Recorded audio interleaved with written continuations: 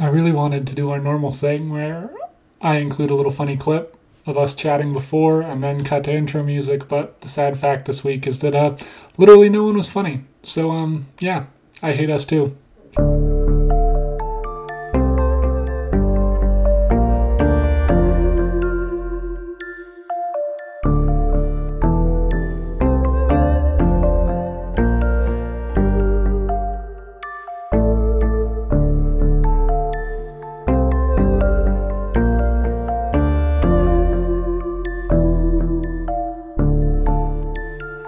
Hello and welcome to The Right Can't Read, brought to you most recently by NPR. My name is Robert Sharkey and I am joined today by Aaron and Rachel.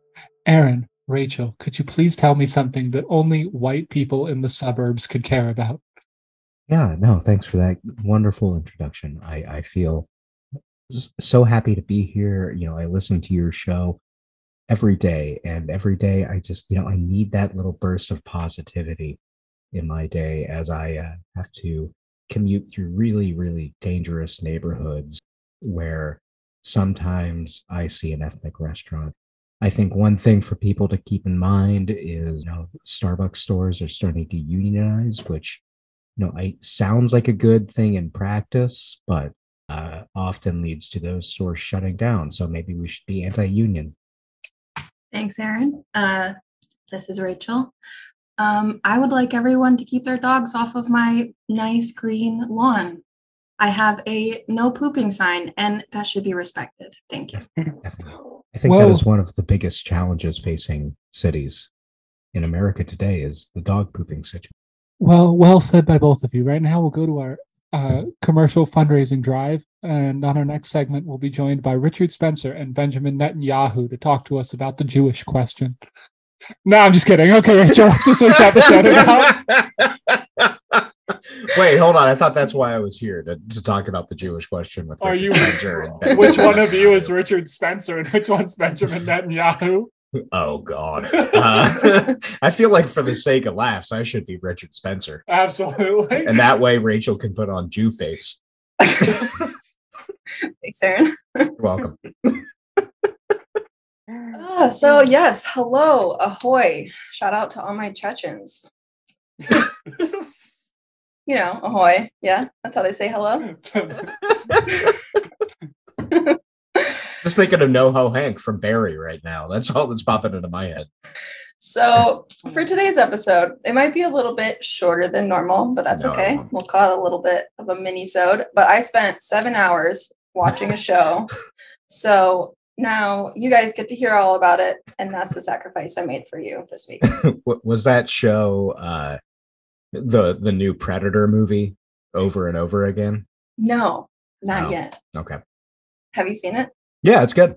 Okay, it's fun. Cool. I recommend watching the Comanche dub because that's a cool touch. Okay. Yeah. Cool. Speaking of movies, I watched the first 30 minutes of Licorice Pizza today, knowing you hate it, Aaron, assuming that I would then enjoy it and it would be a gleeful, airheaded romp through teenagerdom.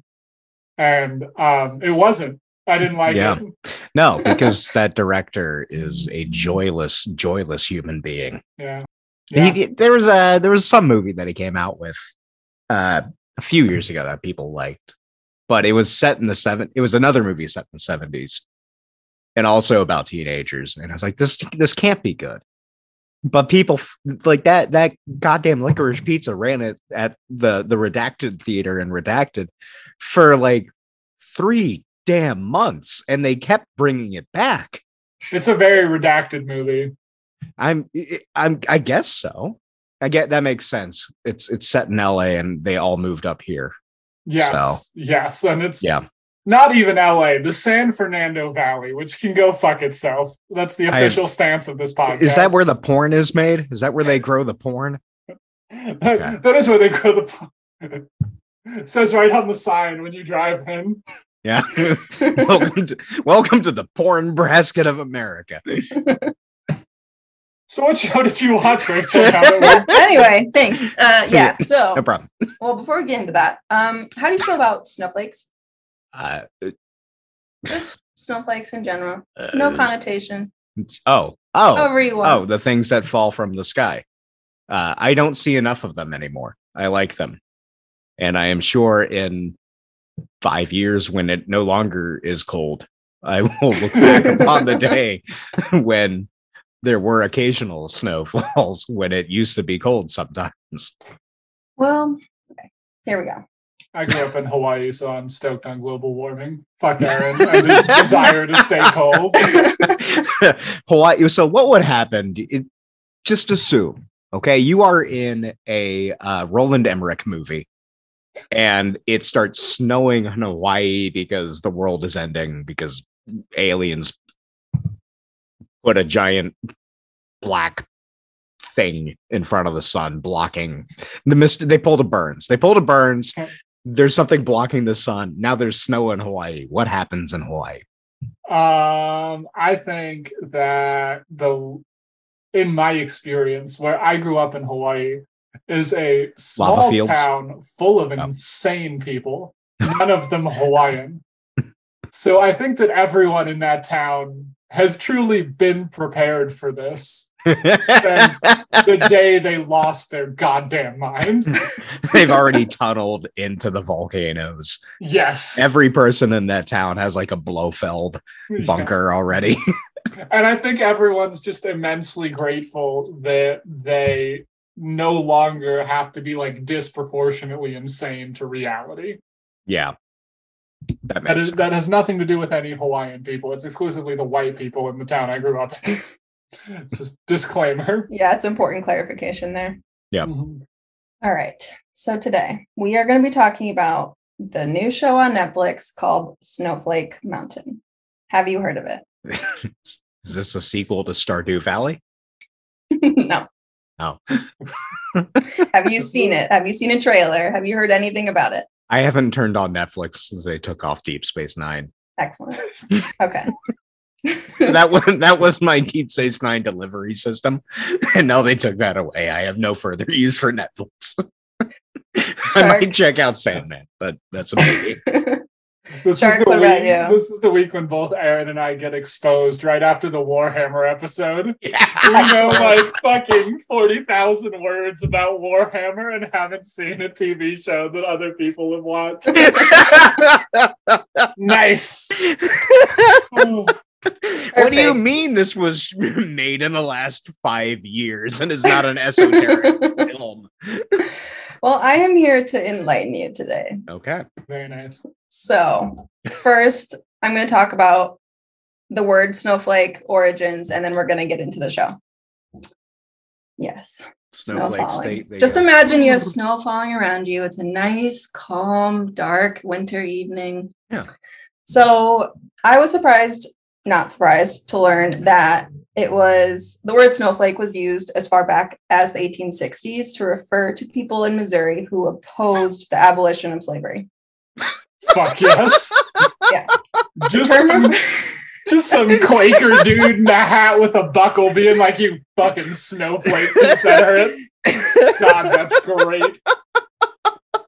That makes sense. That would be like, if it is in fact a Quaker, they were the only people in America who were opposed to slavery. Yeah. Even Jews were in favor of it. Oppose the abolition of slavery. Oh, and oppose the abolition. Oh, yeah. So they were like valuing the white people over the black people. It was an insult for people who opposed the abolition of slavery. So it wasn't even an insult. It was just like they were like the people who opposed abolition of slavery were referred to as snowflakes. Is that because they were so white that they wanted slavery? Yes. Hey, look at me.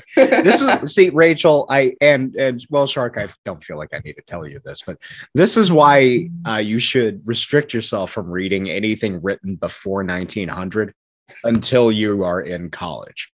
Because if you do that, you will be able to, like Sherlock Holmes, just immediately develop an accurate theory of what ancient insults mean. So that's the old definition. In 2016, snowflake generation was one of Collins English Dictionary's 2016 words of the year. Not surprising. The Snowflake It was defined, generation. it was defined as the young adults of the 2010s viewed as being less resilient and more prone to taking offense than previous generations. I love that shit. That's my fucking favorite thing in the whole world. Yeah. And jokes on them, because I feel like you had a better chance of weathering COVID lockdowns and the George Floyd uprising if you were in that generation. Yeah. I feel like overall you fare better.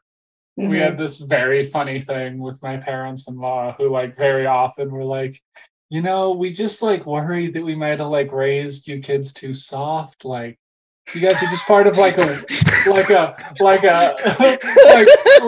life might have been too easy for your generation. Like it just like we just didn't think about it like that. And then for like 2 months we were texting them like, you know, I didn't die at the hands of some crazed member of the BPB tonight. Here's my new 4-inch gash on my arm. And after that, like we saw them the next time after the redacted protests, and they were like, you know, we don't worry about that anymore. Yeah, that's funny. Like fuck up old people. My mom was all about me going out and like, you know, doing things, and then my dad was like, "Are you sure that's smart?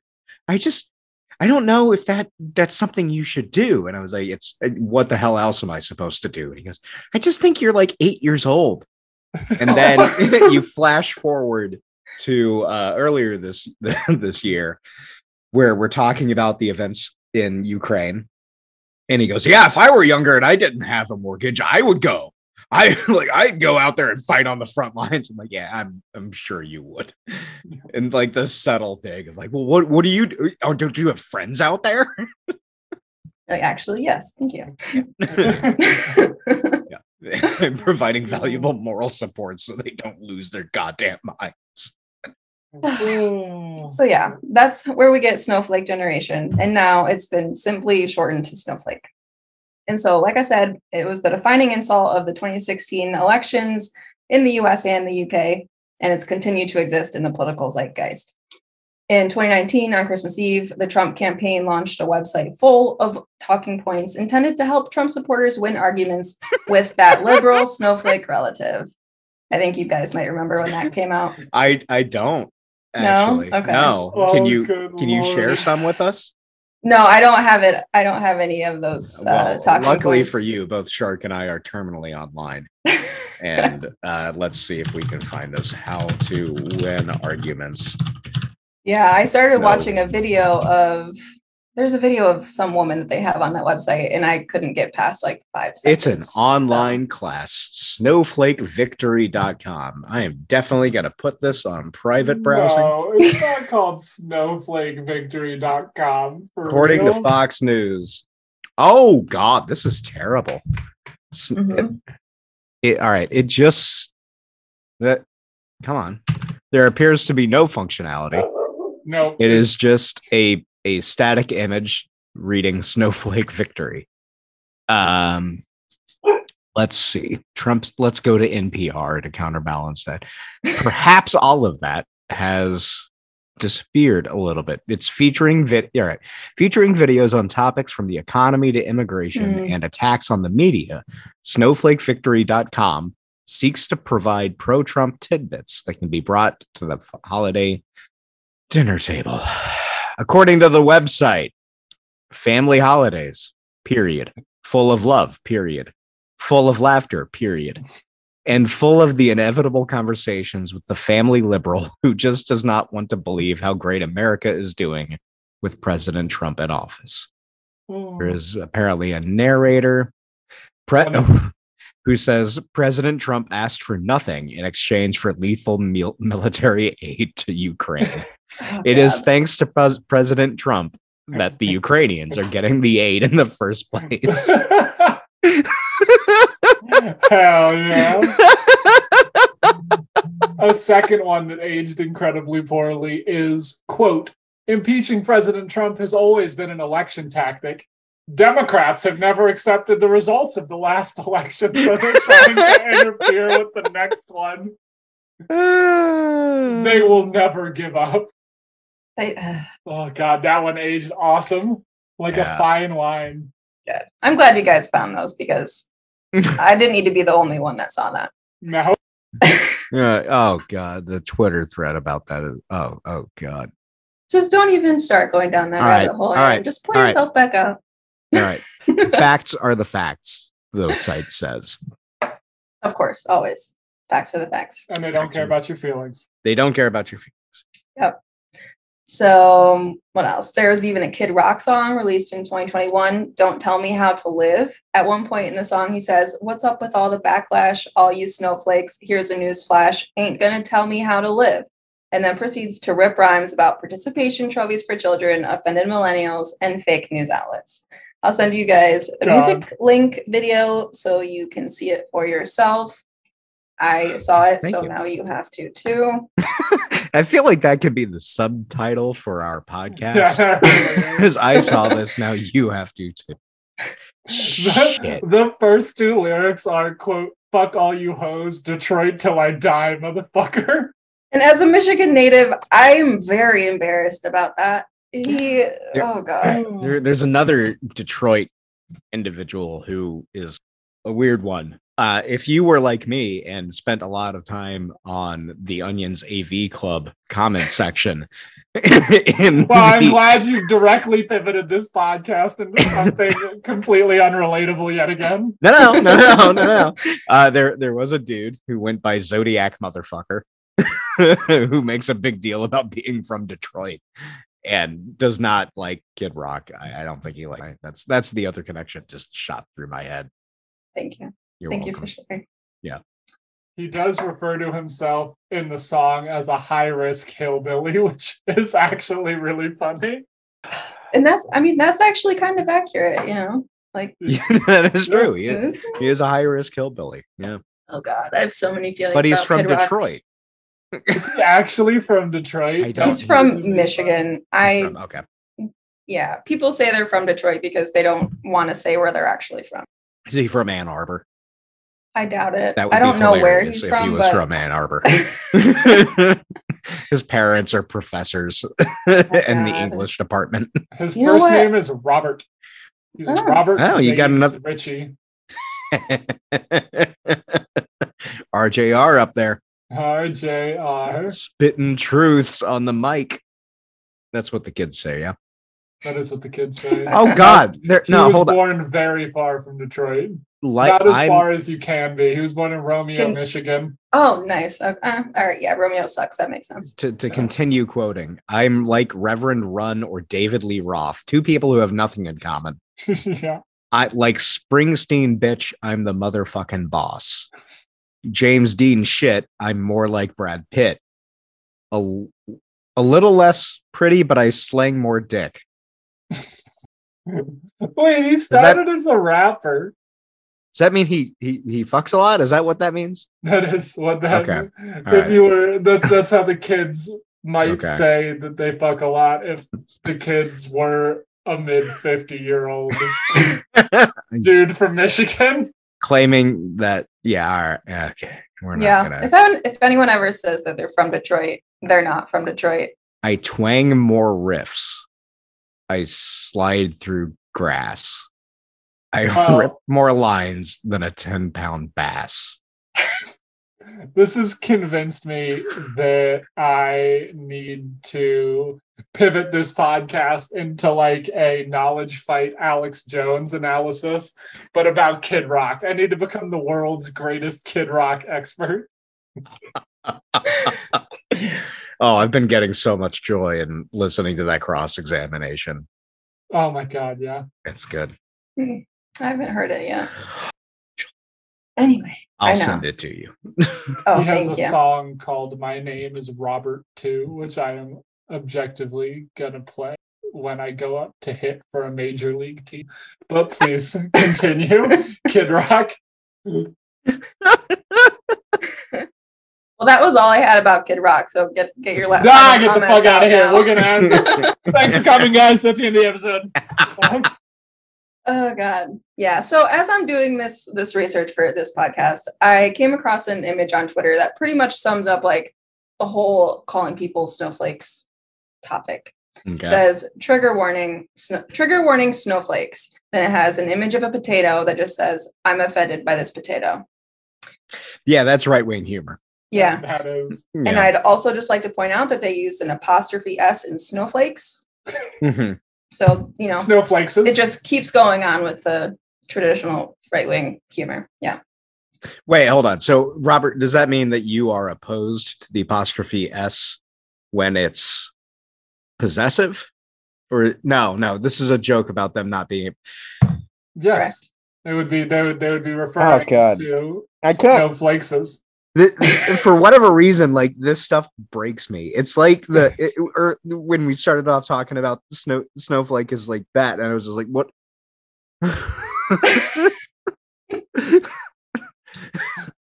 I have asserted my dominance over Aaron by in this grammar battle. I will now take his MFA and wear it as a championship belt. What am I supposed to be superior about? Okay. Yeah. Are you ready? Yep. Yeah, I mean, unless you have thoughts on potatoes. Do you have potatoes? Oh, thoughts? potatoes are fucking great. Yes, Potatoes are good. I have many thoughts, Potatoes but are good. none I think to it share can right be now.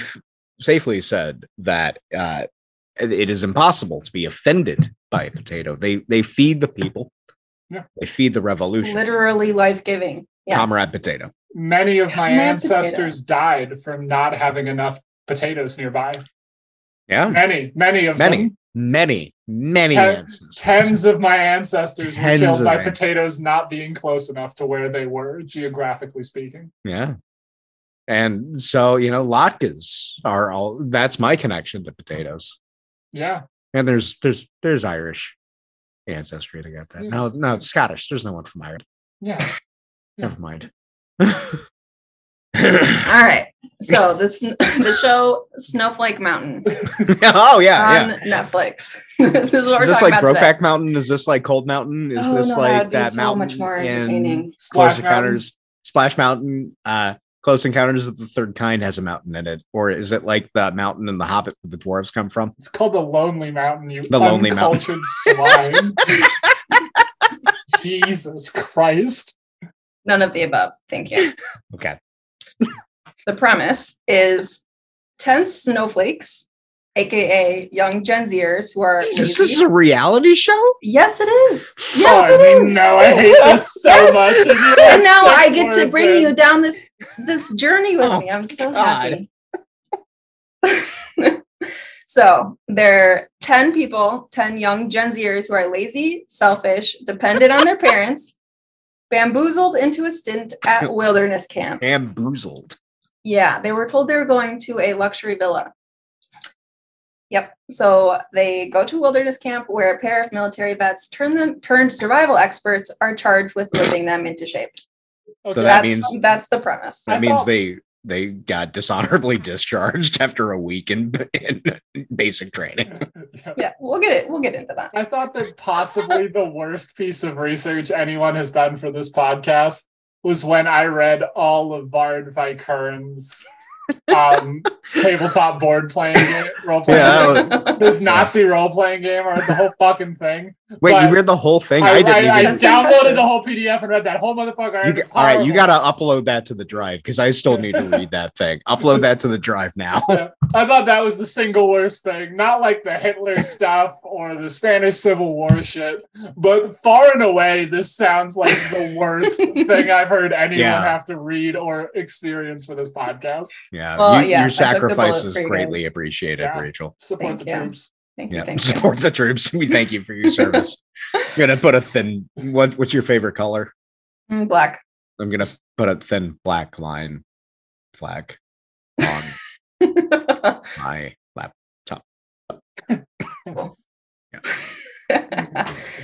Okay. So on this show, no one gets kicked off, but they do have the option if they want to leave at any point if they decide that they can't or don't want to keep going.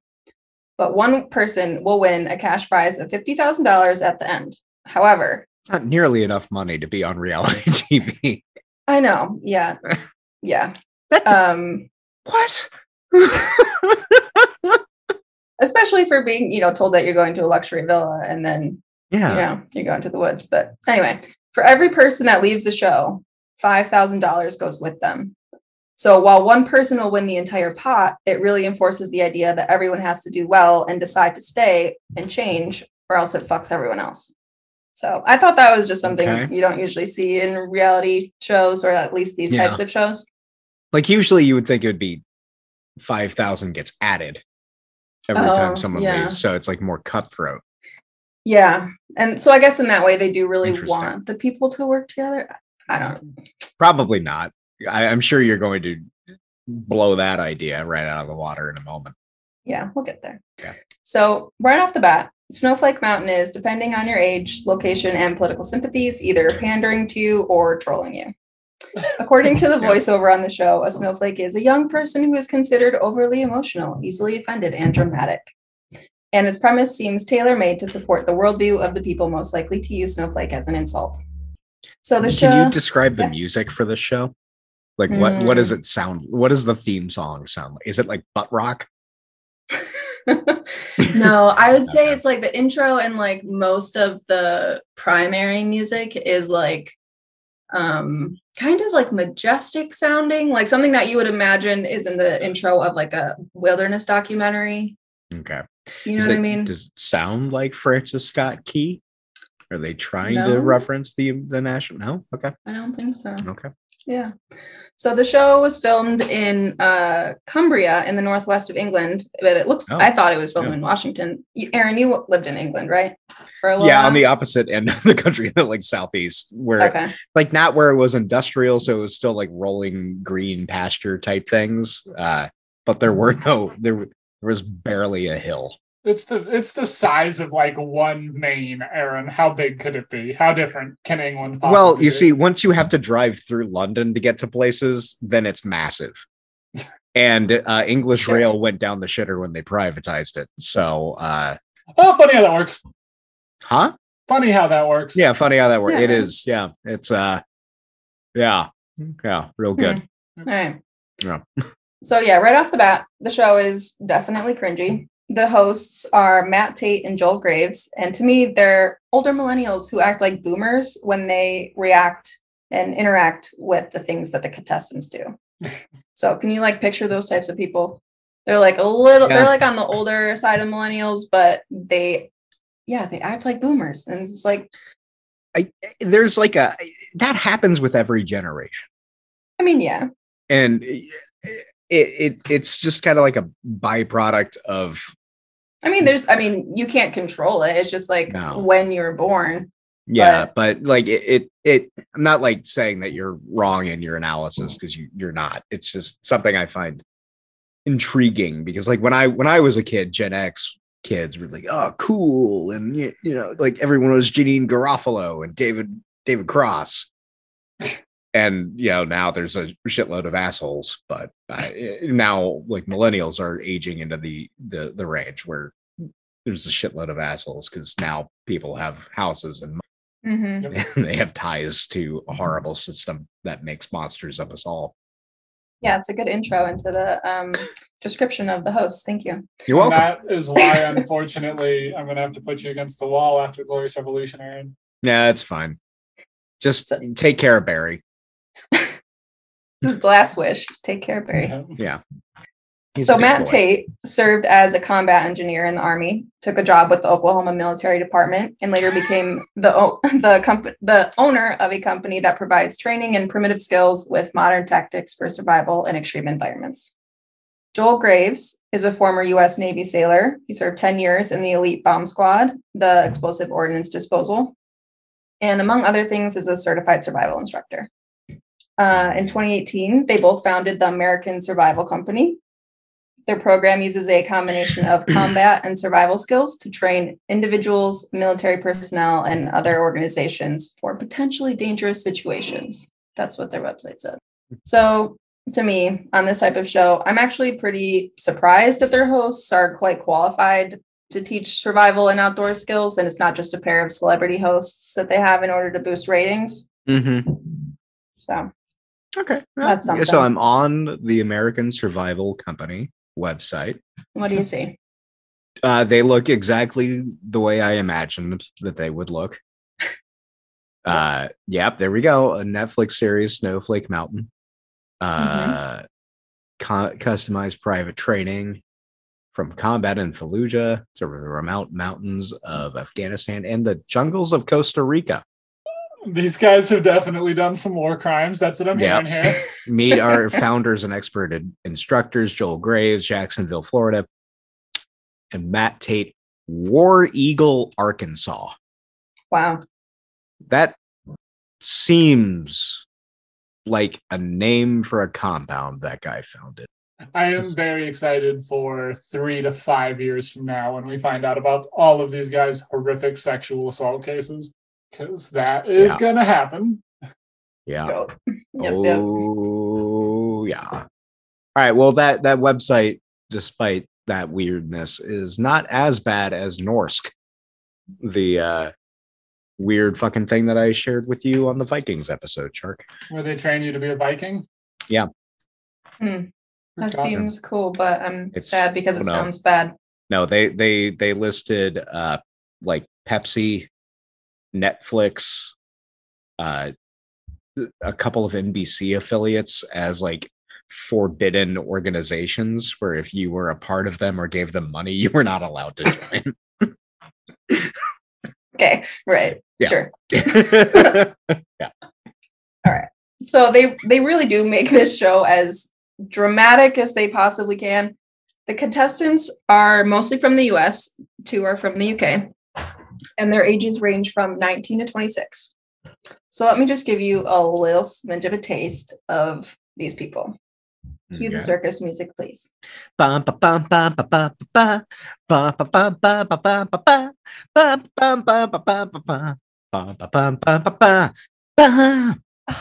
welcome. Okay, Solomon, age 26, loves getting his nails done and having facials, lives off his wealthy parents, is typically fun employed, and wants to be an influencer. Devin, age 19, says she's a bitch, a rebel, and parties 24/7. Deandra, age 24, lives with her parents and 2 younger sisters, has tried and failed to move out 3 times, and has also been fired from every job she's ever had.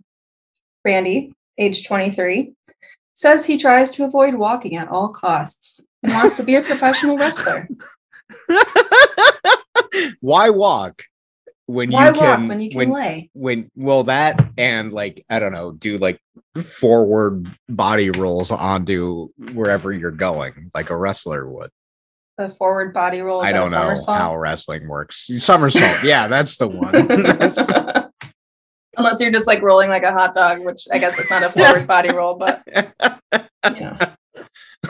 How? This is like the first thing where I realized, one of the first things I realized I was like getting older. Because like when someone says they want to be an influencer, I'm like, what does that mean? Like, what do those words mean in that order? What do you want to do? Here is my analysis of that. My analysis of that is you want to make money on social media by hawking weird fucking products and living in a fancy house. Yes. Yeah, you're not far off. I would say hawking fancy or like weird products or whatever, but then also you can just be like promoting clothes or promoting like a place. You know, you could work with like a venue of some kind, and people do Airbnb shit. And could I get money being an influencer based on my dog? Yes. There's so many. Yeah, Aaron, I don't know why I'm treating that like a joke. Yeah, that's like I in fact know someone who makes money based on their dog. Oh, God. Really? Yeah. Tell me their secrets. I want to do it. I feel like you got to have a lot of energy. They were a friend's roommate who had a cute dog, and their dog gets sent like gifts. Oh my God. I feel like you got to be willing to like use the horrible devolution of dog internet speak, like hemlo friend, that stuff. Yeah. I just don't have I don't want to do it, but I also want my dog to be sent things. So there's a conflict there. I don't know how to resolve it yet. Yeah. So you'll figure it out. Yeah, we'll come back to that. Yeah. For the majority of the first episode of this show, the contestants are still thinking that there's going to be a villa, that they're not supposed to be there. And while it is kind of funny, it does make me feel just a tiny bit bad for them. The fact that the producers decided to include so many of the kinds of takes of them reacting to being dropped in the middle of nowhere is a part of the reason that I found the show so cringy. Because it just really, it's like you really want to see every moment that people are just not enjoying themselves, like in the most uncomfortable space. They're out of their comfort zone, etc. Where did you say they were? No, Cumbria, right? Mm-hmm. Yeah. Mm-hmm. So before the contestants were given any tasks, the host decided to make them take out items of their suitcases that they considered essential. And that does not include their Gucci flip-flops or their wigs or party clothes. Why are there Gucci flip-flops? They thought they were going to a villa. No, I'm not saying why did they I'm saying why do they exist? Yeah. They are those two things should the first word in that sentence should clear it up for you, Gucci. I didn't watch that movie that came out. I like Adam Driver and I like Lady Gaga as an actress. I just didn't. I don't. It's it was Ridley Scott was such a weird pairing with that movie. It was okay. That was like how I learned about Gucci and like the history of it. I didn't know anything about it before, but it was interesting. Yeah. You have to watch it because Jared Leto plays like a racist caricature of an Italian man.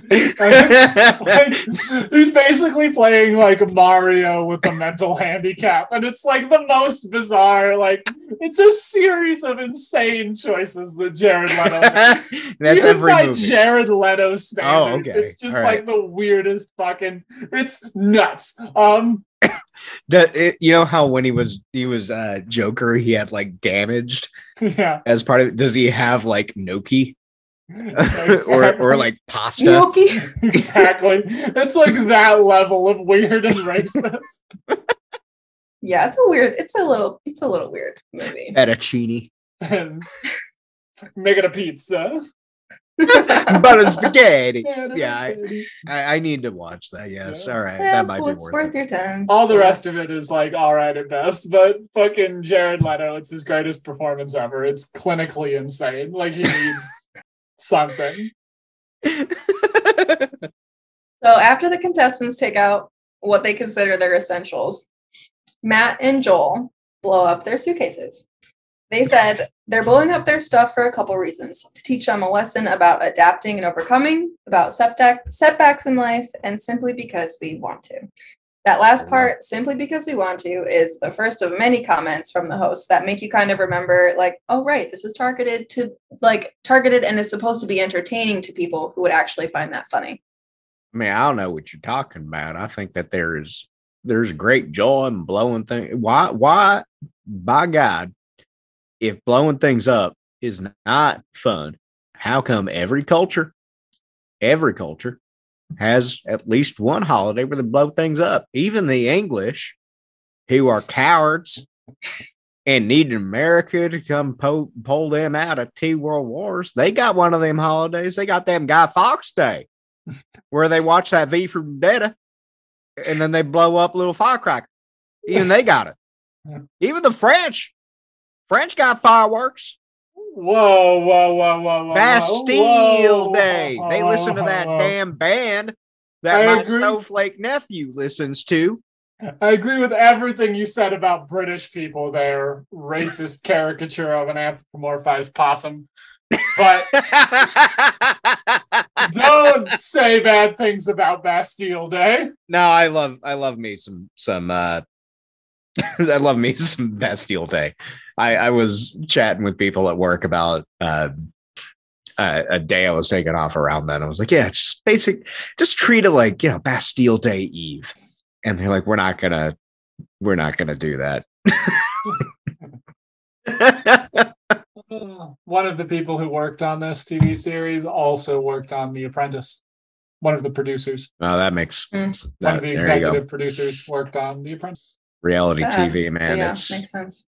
it's something. Yeah. Because we want to. And the other one worked on The Circle, which is also Oh The God. Circle? What is Have the you guys Circle? watched that? Oh my God, I'll do that next time. Jesus Christ. No, Is that kidding. about Zen? No, it's No. awful. Oh. It's so awful. Zen They has a make circle. everyone okay. So everyone is like in their own apartment. They basically Oh, is this don't Dragon leave, Age? but 'Cause they mages have to go into be. circles. Yeah, No, they're like connected by like their TVs essentially, and What? it's It's like if Logan Paul wrote 1984. Oh God. It's the worst thing. yeah, it's horrible. pretty bad. It's If pretty you want to bad. like spiral directly into nihilism with no hope of ever returning, watch the whole thing. Yeah, I binged that show during COVID, like the lockdown part of COVID, and I do regret it a little bit. But See, I just played Divinity Original Sin 2. As the Lord as it says in the Torah, As it says in the Torah. when encountered with one of the biblical plagues, you play Yeah. Divinity Original Sin 2. Yeah. Just get down on some Thane. Yeah, the wise words of Abraham. Exactly. Wise and learned. You are wise and learned. Big, Righteous among the nations. big fan of Larian Studios. Yeah. all right, I'm going to tell you guys about the challenges. Yep. If you're ready. Yes. I guess. So the first challenge, they were separated into two groups. One group was sent into the woods, and the other was sent to a river. All that the woods group was tasked to do was untie a bag of snacks hanging from the tree. That's it. Just untie the bag of snacks. Like, get the snacks down. That's it. The river team had to simply swim to the middle. The river didn't have a current. Retrieve a bag of snacks on a floating platform and swim it back. It took them all day to do this. Well, what the show says all day. Like, who knows actually how long it took them. Another challenge early on in the show was, well, first I should say that the host introduced this woman to help. Kind of, she was like good cop, bad cop. So like the host, Baba Yaga? Did she show up? No, in a she's chicken? super badass. Super badass lady, like wilderness, outdoor survivalist, you know, like expert. Oh yeah. No, super badass woman. So she was there waiting for them, and she was supposed to help the group skin and cut meat off of a deer for dinner. Okay. So like, you know, the idea of that was to teach the contestants to appreciate where food comes from and the work it takes to prepare it and all that. One contestant, Solomon, actually had on camera the light bulb moment where he realized that ribs are ribs and they come from an animal. Like, you saw his eyes like light up with that realization, and it was really sad that it took him that long. And it took him for that instance to realize that that's what they actually are. It's right in the name, though. Yeah. Mm-hmm. Yeah. So it was I grew up with kids who thought that Jews didn't use today because their only exposure to Jews was Fiddler on the Roof. Wow. So I'm mean, not surprised that people don't understand where food comes from, because people are there's a thing that we do as humans where unless it's like right in front of us, we're not gonna figure it out. Yeah. Well, and you know, now with like the whole the food industry, like we're so far removed from where it comes from, like people don't get educated, you know. Yeah, I mean, I didn't have anything that egregious, but when I was in college, there was a dude who was in the agriculture sciences, I think, department at Tennessee, and he came back from break with a bunch of ground beef, and written on the packages was like Daisy. Oh no. Yeah, and like that, I think that was the closest I came to it. It was like, oh yeah, sometimes you eat people's pets. Mm-hmm. But that's going to be the best meat that you have for a long time, right? Sure. So it's, yeah. It is what it is. As I look over at my dog. I love you, Barry. Yeah.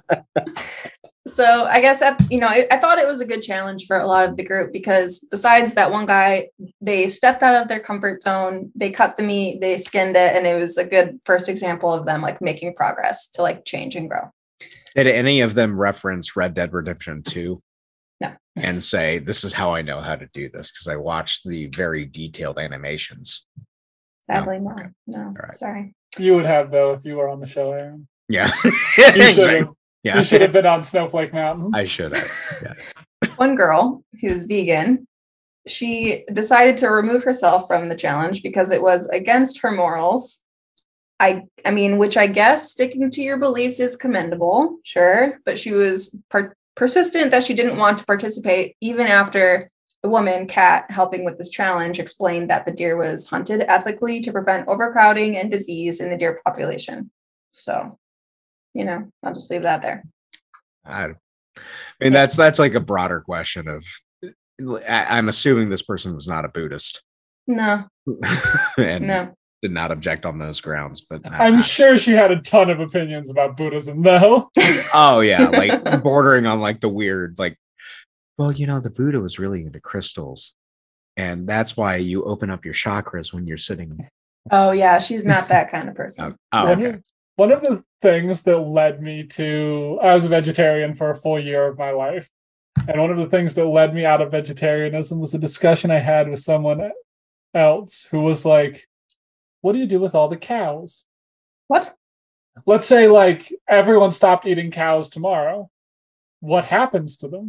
Well, humans already fucked it up. We have so many more cows, like, and they're truly horrific creatures. They destroy entire ecosystems. They have a measurable effect on the environment. They're just like a horrible mutant monster we made that's borderline unfunctional. The only ethical choice if everyone stopped eating beef tomorrow would be to take all those weird bovine fucks out into a field and shoot them in the head.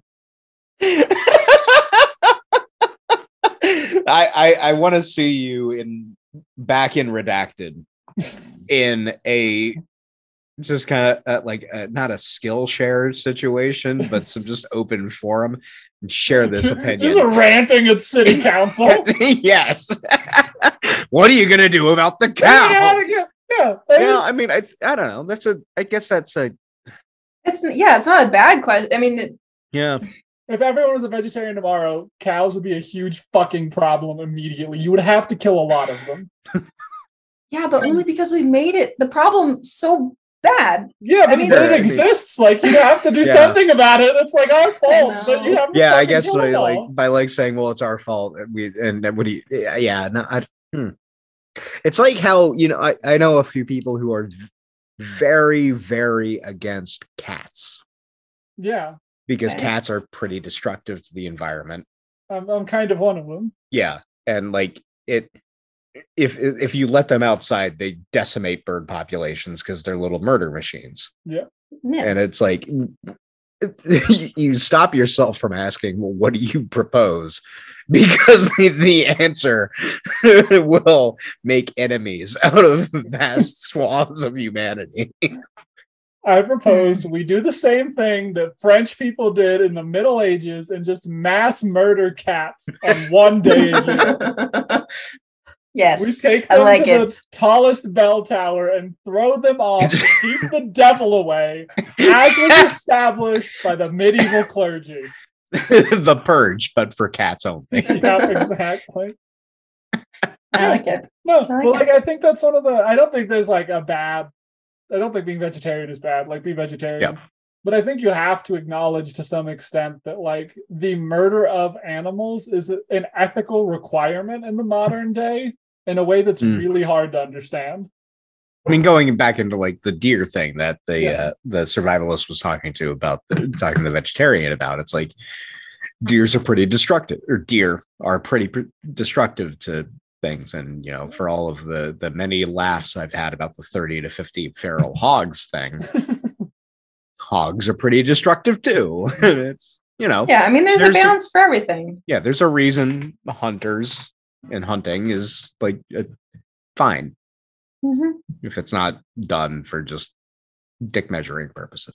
My thesis here is cows are dog shit and need to be purged. So over the last several years, I've been trying to cut down my meat intake and restrict it mainly to like chicken. Yeah, chickens are fine. Your supposition is that I should do my part and reintroduce red meat. No, because that's what I'm hearing. That's what I'm hearing. Feed the capitalist hellscape that is the beef industry. My hypothesis is that you should go into the woods with an illegally purchased firearm and just start shooting heads of cattle. What if I don't want to probably spend incitement. I'm just kidding. I don't want to spend the money. What if I study in detail the images of the guy who assassinated Abe and reconstructed his gun? So I didn't buy anything. There you go. And then went on my I got to play Hitman, but for cows. Yeah, as long as you wind up in the woods killing several hundred cows a year. It's the only way forward. This is my shining golden path. There'll be some just dairy farmer and meat farmer. I don't know. Something's happening with these cows. I saw Chupacabra. A small, hairy man roams the woods, tearing apart the bovine menace. This could be your manifesto. Is against the bovine menace a manifesto? It's a pretty good title. But a problem in the state of New Mexico, where I currently reside, is that killing a head of cattle, just like randomly slaughtering cattle in the woods, could technically land you in jail for a very long time, like comparable to murder.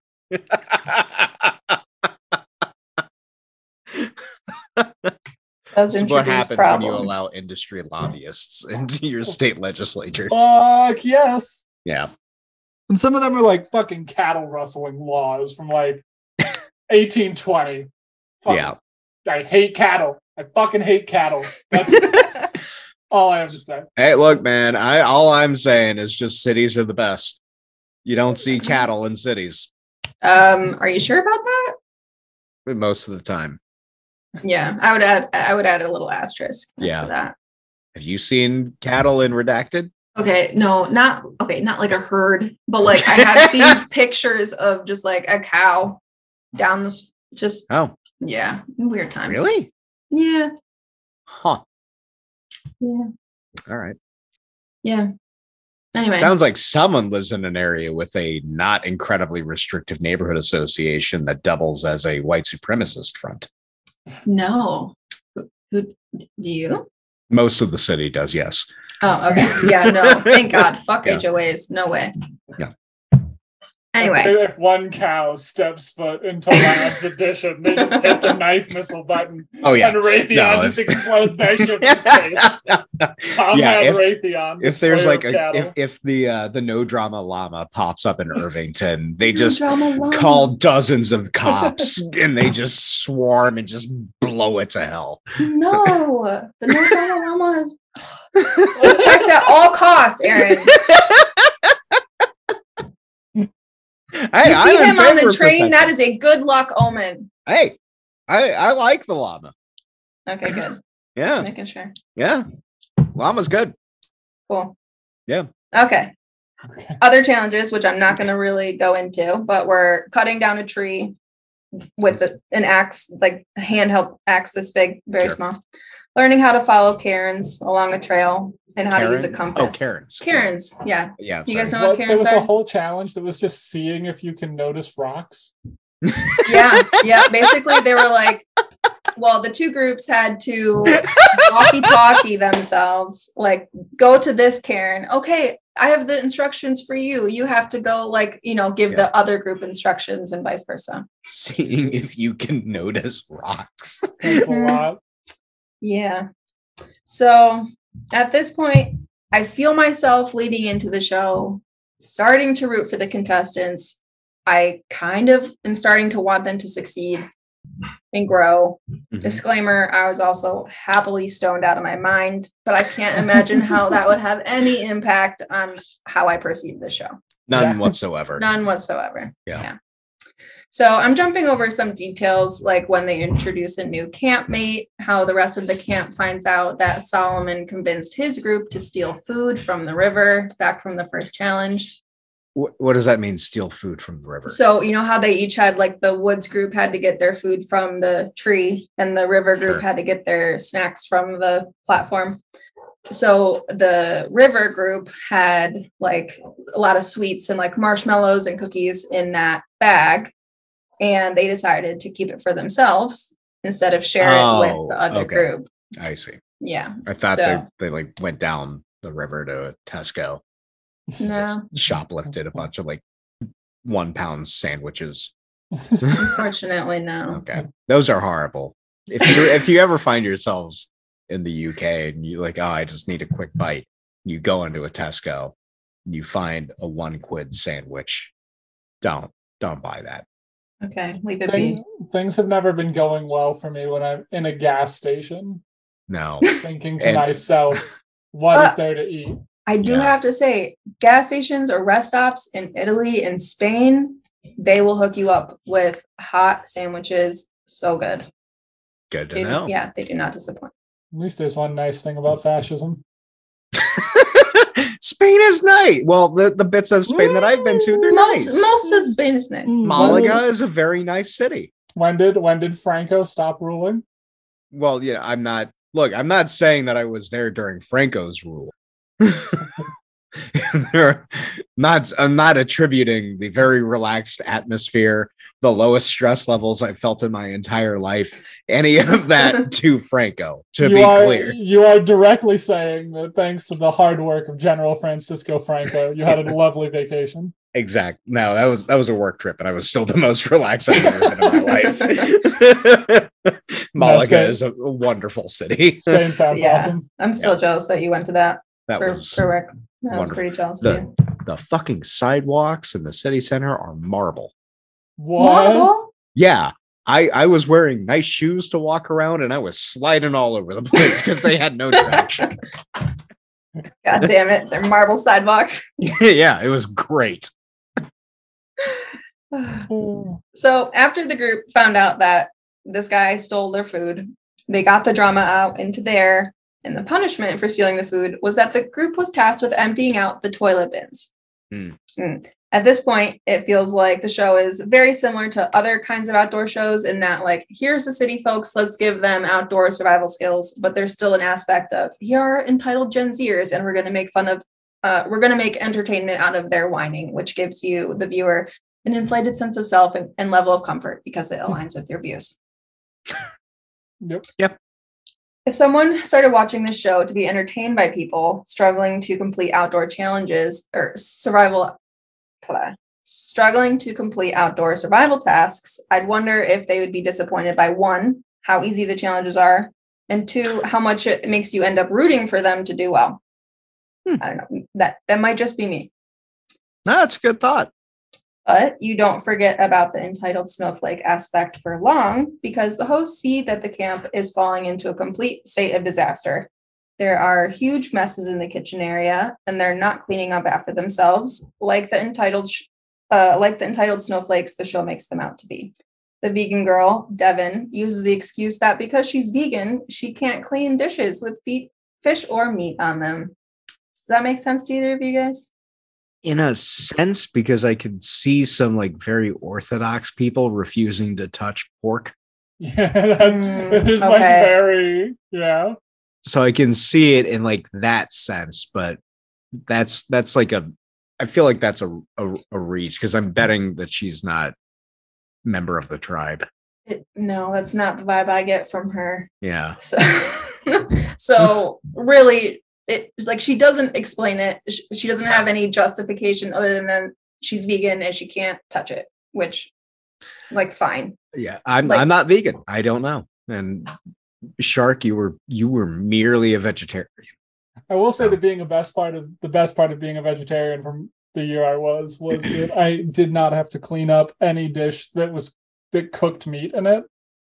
because Okay. fucking meat grease is horrific compared to like vegetable cooking. Yeah, That is true. Yeah. Yeah, Okay, and fine. I didn't even process that until I started eating meat again. And I was like, holy fuck, this bacon pan is disgusting. Yeah, no, that does suck. Like, unless, yeah, when I was cooking bacon to get like the bacon grease Yeah. for Wait, you were cooking cooking pieces.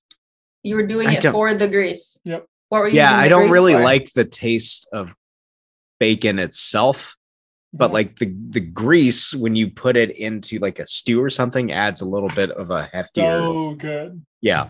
So like that's why I was doing it, and yeah, just everything that was left over after that grease was just horrible. Yeah, it's not fun. No. Clean. No. Okay. So, okay, that's fine. I guess I took a harder stance on my opinion of her after that. Hardline orthodoxy approach. Tanky Rachel Zengowski. I was just like, what the? Okay, sure. Straight up Maoist over here. One of the guys' tents was so gross with food and clothes and garbage everywhere that they found a rat under one of the cots. Hell yeah. A lot of them That's said, how you "Oh, get killed I'm by not." bears. Yeah, exactly. Yes. They were like, "Oh, I'm not used to cleaning up after myself," or "The cleaning life isn't for me." Like, okay, thank you for reminding me. I had why a you're roommate like that. here. Oh God, really? Yeah, That sounds. it was awful. it was not good.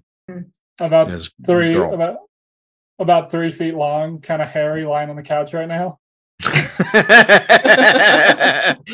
I will have you know that my dog son is very clean.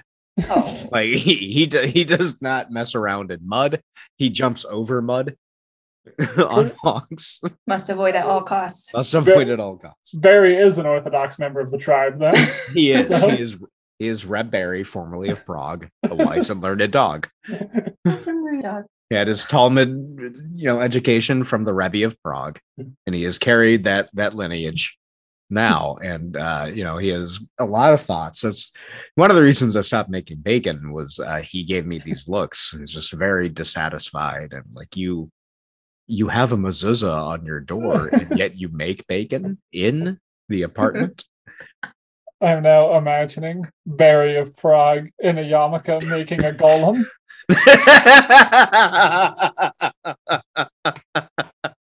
Tail wagging. Yeah. Oh. So their next challenge was taking care of chickens. It was not so much about taking care of the chickens, like as it was about having the responsibility and taking care of another living thing that is completely dependent on you, right? So all they have to do is just create a schedule to rotate taking care of the coop, and this includes watching it overnight. The two campers, Randy and Deandra, who have the night shift, have their binoculars out. They're looking around for like 20 minutes and decide, I'm bored. I don't see any foxes. So I think we can call it a night and go to bed.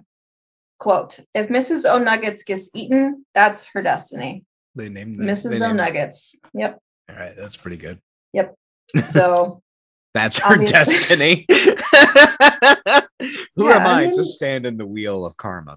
yeah. I mean, yeah, that's Yeah. They made their choice and it was the wrong one. So they failed as a group and now they get punished as a group. So they failed to take the responsibility that the host gave them. And now, according to Matt and Joel, they have no choice but to follow direct orders. The host decided to treat the contestants like they are in the military. Early wake-up call, 1 minute to get changed and outside, lots of yelling, making them plank outside while they're waiting for the rest of the group to come out. And so at this, the point of this was trying to teach them to take accountability for their actions, and they need to take responsibility for their mistakes. So as punishment, they made them do just random workouts. The host kept saying, the why does not matter. That sounds like military from what I know. Yeah. So every time someone complained or was slow or didn't want to do something, they took $1,000 off the prize pot. Jesus. So again, I'm jumping over some details here where they work with people one-on-one, like Devin, the vegan girl, trying to get to the root of like their problems. So like for her, why she's so confrontational, how she needs to learn how to not have such a hard exterior, etc. They keep pushing themselves, and they eventually make it through the day, ending with a prize pot at $35,000. Most of the contestants do seem to understand that things are challenging, but it's a part of the growth process, and they're also helping each other reflect on their behaviors and like accept that they need to change their attitude and emotion if they really want to take anything away from this experience. Yeah, and it's fine. The last 2 episodes are about the final challenge, hiking up a mountain.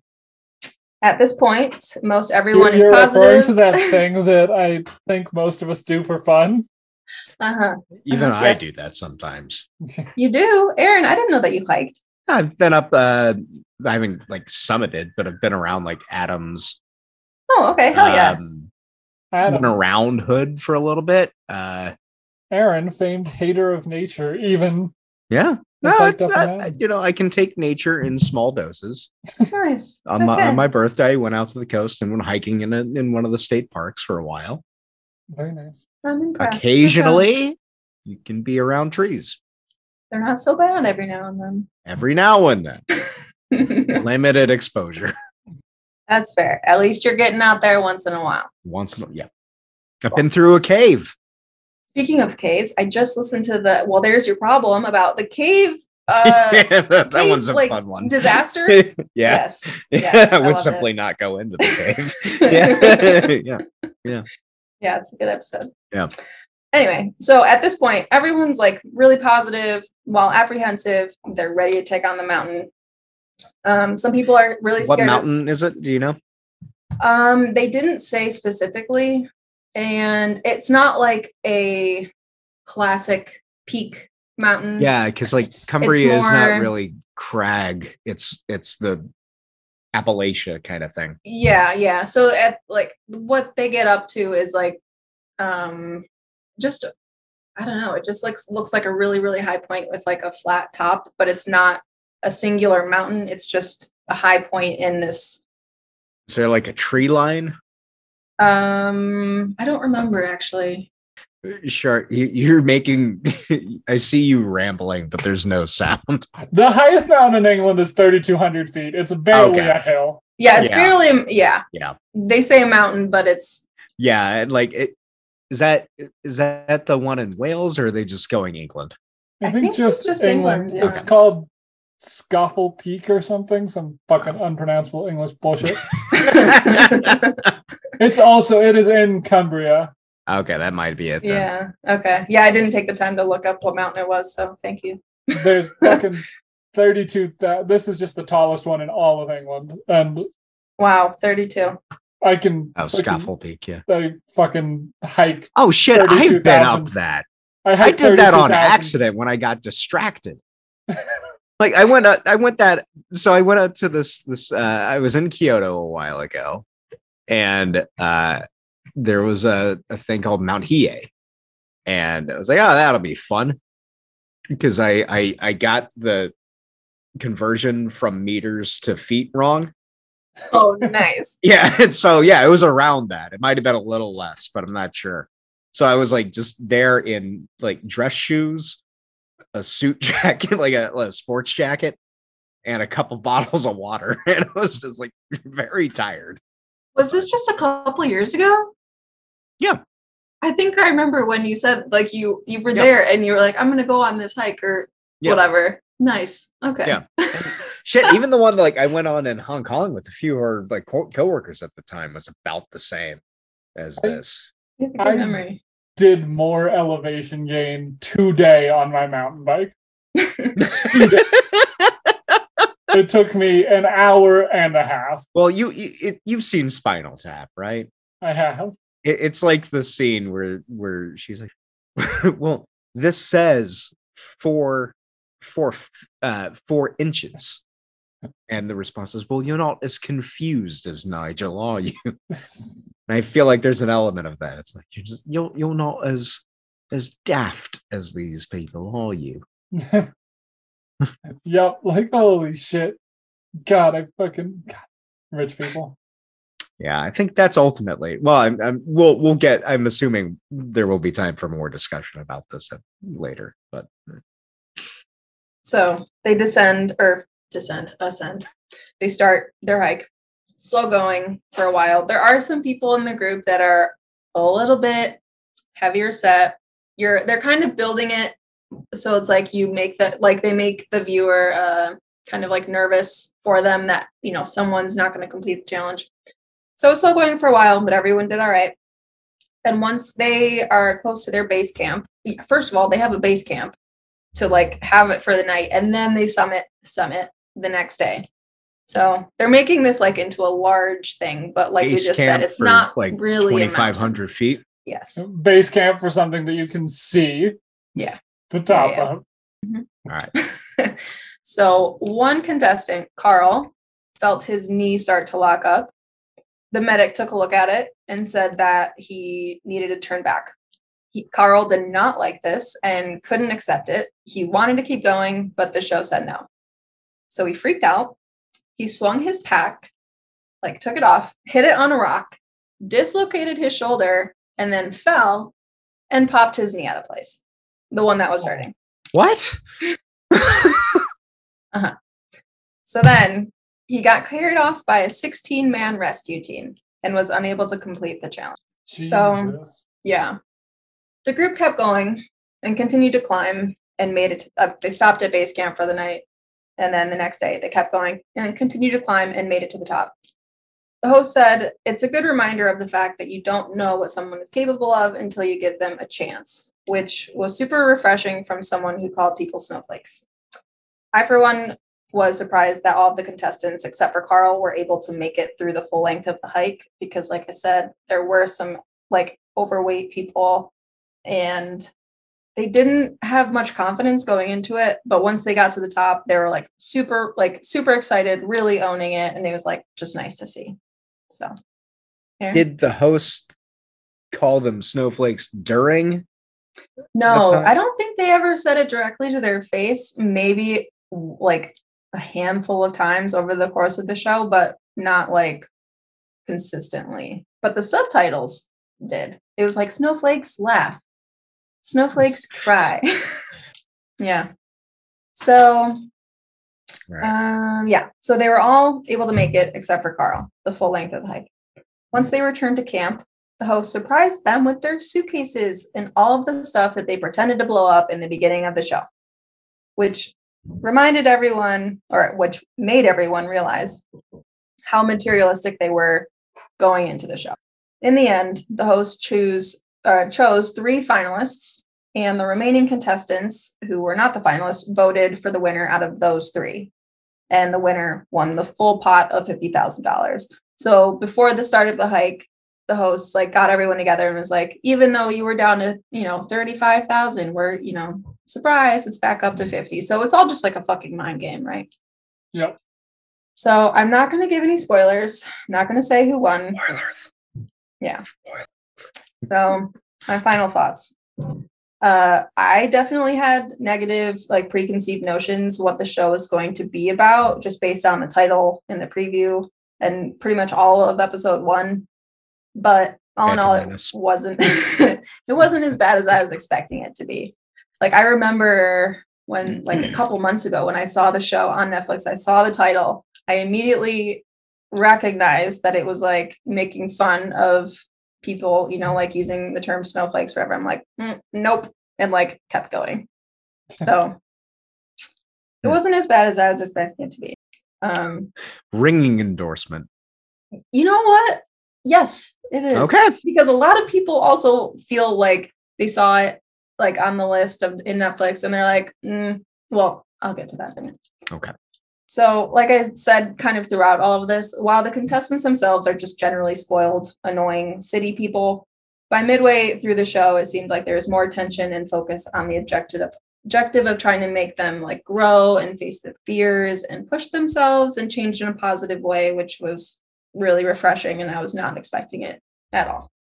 So I also want to make it clear that I left out a lot of the reality TV aspects. There's definitely a lot of drama. Solomon, the guy I mentioned earlier, is the most dramatic, self-centered human. He causes so many problems.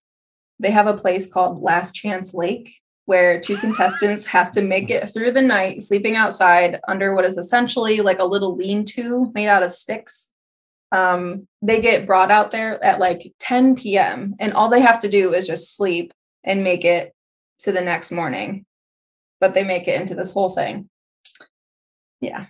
There was a potential romance between Randy and Devin. They barely had... when you're put into a situation of incredible hardship. Yeah, it really brings people together, you know? Yeah.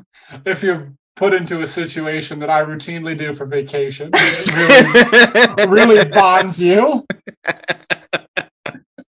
I know.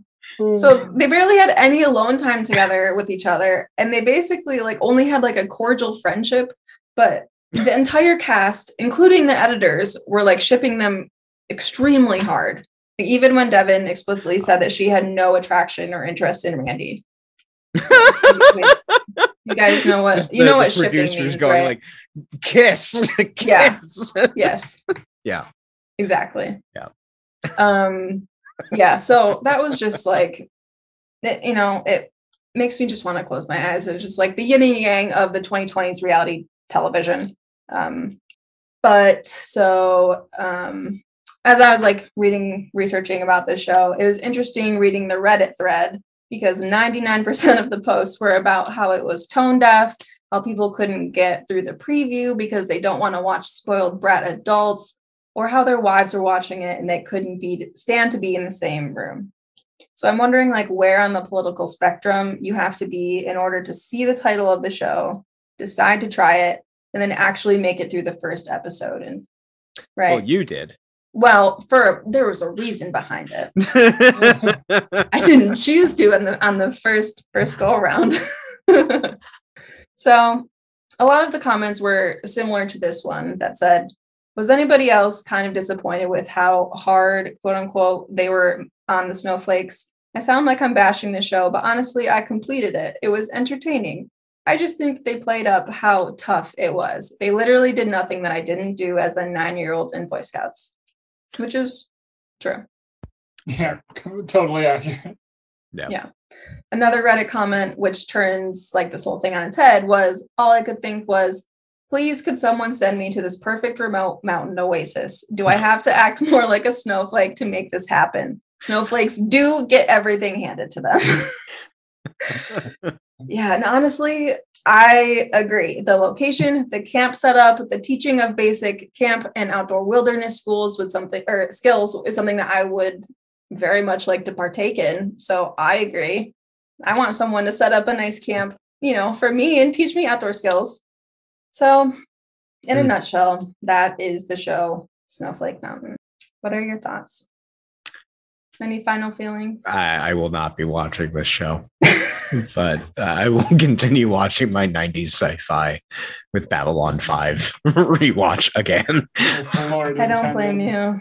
Yeah. I don't know. I kept throughout this. I was thinking about there have been like 2 or 3 reality shows that I've enjoyed. One was Survivor Man with Les Stroud, I think his name was, and he was like Bear Grylls, but not weird. I mean, kind of weird because he's a survival dude, but it was just him and a camera. Not like as gimmicky as Bear Grylls. Yeah. And he always like capped off an episode by playing a harmonica. That was nice. Then like I liked, there were elements of like Kitchen Nightmares or whatever, the one where Gordon Ramsay goes to a restaurant and tries to save it, that I liked. Okay. Yeah. And then the new one with Nathan Fielder, The Rehearsal, which isn't really a reality show, but kind of is. What is that on, by the way? It's HBO. Oh, okay. Yeah, it's really, really good. Really, really, really. You see, it's very, very redacted. Okay. There's like the whole premise is like he helps people like obsessively rehearse for things that they have to do in life. And one guy's task is to convince his brother to allow him to be on their grandfather's will again. And part of the stipulation of the will was that this guy couldn't marry or go out with a grave digger, or not grave digger, gold digger. No, I want it to be a grave digger. Well, and so there's a scene where like Fielder hires this actor to portray the guy's brother, and they're sitting down in this replica of a fast food chicken restaurant they always go to. And the brother, the actor playing the brother is like, I just don't know about your girlfriend, man. She just seems like she's in it only for money. And the guy's like, no, man, she's just a Jew. That's how they are. And Fielder like goes, hey, I don't want to like try and influence the way that you speak, because this should be like you interact, but that's really anti-Semitic. And the guy goes, no, man, that's just how it is. She's just a Jew. And he goes, are you listening? That's just really anti-Semitic. I'm not trying to influence you. I just want you to know that. And the guy goes, okay, yeah. And that's awesome. So you get these weird glimpses into people. Yep. Strange man, Nathan Fielder. He is a very strange man. I think that's one of the reasons I like this show. Yeah, those are the only ones that I've ever attached to. Shark, do you have a thing? Do you have a show? I like the crafting reality shows. Where it's like, we got fucking 8 blacksmiths together or some bullshit like that. I can watch those. I appreciate those too. Blown Away slabs, Forged in Fire slabs, all those like Netflix shows about people making stuff in ovens. Big fan. Does that creep into like the baking, cooking reality shows? Oh, absolutely. No? I was a chef for a brief time, excellent. So I'm like addicted to cooking shows. Have you seen the Chocolatier one? Oh my god, that guy's a fucking The School of Chocolate. Yes. Yeah, that's a good one. But my main takeaway from the Snowflake Mountain journey is that like one of the things that like gets me about the whole snowflake discourse is how it's by the like most sensitive people in the world who call people snowflakes. Yes. And it's like clearly made for people who also couldn't complete those challenges to sit at home and call someone a snowflake for not completing those challenges. Yeah. The Bass Pro Shop crowd. Yes. Because like I am avidly outdoors. I backpack, I mountain bike, I hike. And I'm not going to fucking sit through a whole show about someone trying to swim to the middle of a currentless river. There's just like nothing for me there. Unless I was really, really high. Then I might. Yeah. But then I'm not making fun of anybody. Exactly. It did help me get through the show, but then I'm like rooting for them. So it's like, you got to pick one. Yeah. So what was your takeaway from the hosts? Like, what's your read on that? I mean, we could start a reality show called Chud or Not. Like they were fine. Like the comments, like some of them I feel like were like intentionally like they threw in like the snowflake language and more like intentional, like bring it back to that like premise of like we're trying to like maybe make fun of these people or like make them feel bad, or I don't really know what the point is there, but so using that language. But besides that, they seemed like, you know, nice enough people. One of the guys, I don't remember which one it was, he actually seemed like genuine in wanting to help these people. So like they didn't seem like bad people or whatever, but just fine white guys, you know. Yeah. Okay.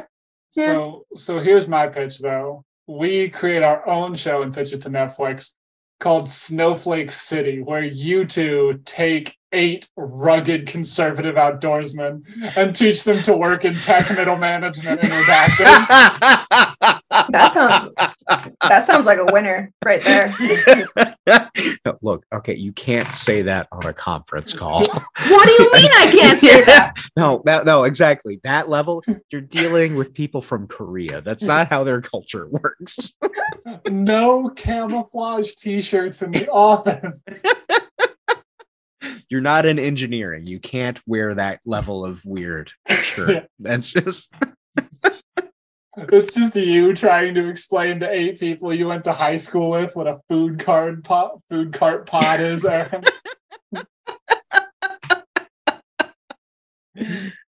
I just don't know why you need so many options for a Mexican truck. All you need is taco and burrito. What's a sushi burrito? Yeah. I'm still perplexed by that. They're delicious. Yeah, I've had them. There's just a little like short in my brain. That's my pitch. Netflix, call me up. We'll option the show. Yeah, I'm looking forward to seeing Shark the producer. Yeah. Yeah, that's my true calling, paying people to make movies. I was at a party the other night and I was talking to this girl and she was like, yeah, I was like, oh, cool, you're an artist. And she was like, yeah, I am. And I was like, what do you do? And she was like, I just really want to like be a movie producer. And I was like, the fuck is that? Like it came out of my mouth or I like remembered that I was talking to another human being. I was like, fuck does a movie producer do? And she was like, you like get the money together and you make sure everything's working. And I was like, how the fuck is that art? Wait, yeah, so that just sounds like project management. Yeah, it is. Yeah. See my name, Leo Bloom Lights. I want to be a producer. It's everything I'm not. Aaron, I didn't think that you liked musicals. I like The Producers and I like Fiddler on the Roof. Okay. Aaron has created an intense hierarchy of every musical's Jewishness, and those were the top. Clearly. Cabaret is surprisingly up there. I watched that for the first time recently, and I mean, it's not really high on Jewishness, but it takes place in 1933, so it's high on the level of the people who were next to your people in the concentration camps. It's got the queers. Yeah, so many. Yeah, famed Scottie Pippen of the Holocaust, gay people. Oh, God. Oh no. I mean, tell me I'm wrong. I'm not going to comment on that. I don't. That's like right up there with doing like the genocide Olympics. Well, your guy killed that many people. Wow. My guy only killed this many. In the genocide Olympics, it is fair to say that the #1 feeder school is Harvard. This is true. A lot of professional people go pro in genocide from the Ivies. Absolutely. Rachel's sitting there like, I just wanted to talk about reality TV, and they brought it back to genocide. No, that's what I agreed to this podcast because of that. Because you bring it back to genocide. That's actually what I like talking about. You better open up like one of the last calls you're on. It was like, hey guys, I wanted to talk about genocide for a bit before we get started with regular business. Well, I can now. I'm be gone in 2 months. Exactly. You just open it up with. So right now, have you ever heard of a deep cut called the Hologomer? Oh God, I don't think they're ready for that. Probably. Ask them who was the Scottie Pippen of the Holocaust. That's an icebreaker. There you go. Do that at work. That's an icebreaker. In your opinion, who is the Scottie Pippen of the Holocaust? Yeah. If you were one member of Hitler's cabinet, who would you be? Oh God. Name, pronouns. I was talking to someone the other day who was another Jewish person, and she was asking who Alex Jones is. Oh God. And I was like, he's like a really, really dumb and shitty Goebbels. She's like, who's Goebbels? I was like, how do you what? There's so many things I have to explain. Yeah. Yeah. Ooh, Goebbels. Hilarious name. Terrifying man. It is.